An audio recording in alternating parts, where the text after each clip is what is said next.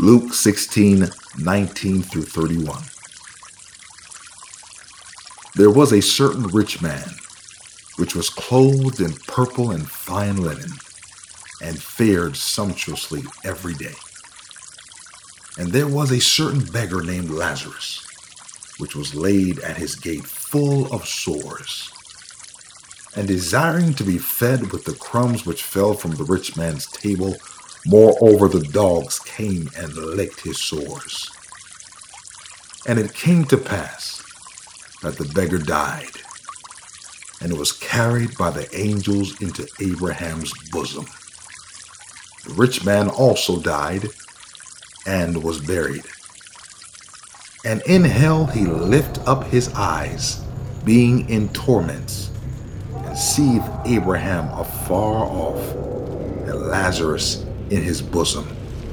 And he cried and said, Father Abraham, have mercy on me, and send Lazarus, that he may dip the tip of his finger in water, and cool my tongue, for I am tormented in this flame. But Abraham said, Son, remember that thou in thy lifetime receivest thy good things, and likewise Lazarus evil things.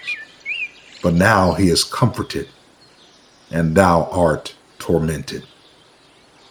And besides all this, between us and you there is a great gulf fixed, so that they which would pass from hence to you cannot, neither can they pass to us that would come from thence. Then he said, I pray thee therefore, Father, that thou wouldest send him to my father's house, for I have 5 brethren, that he may testify unto them, lest they also come into this place of torment. Abraham said unto him, They have Moses and the prophets. Let them hear them.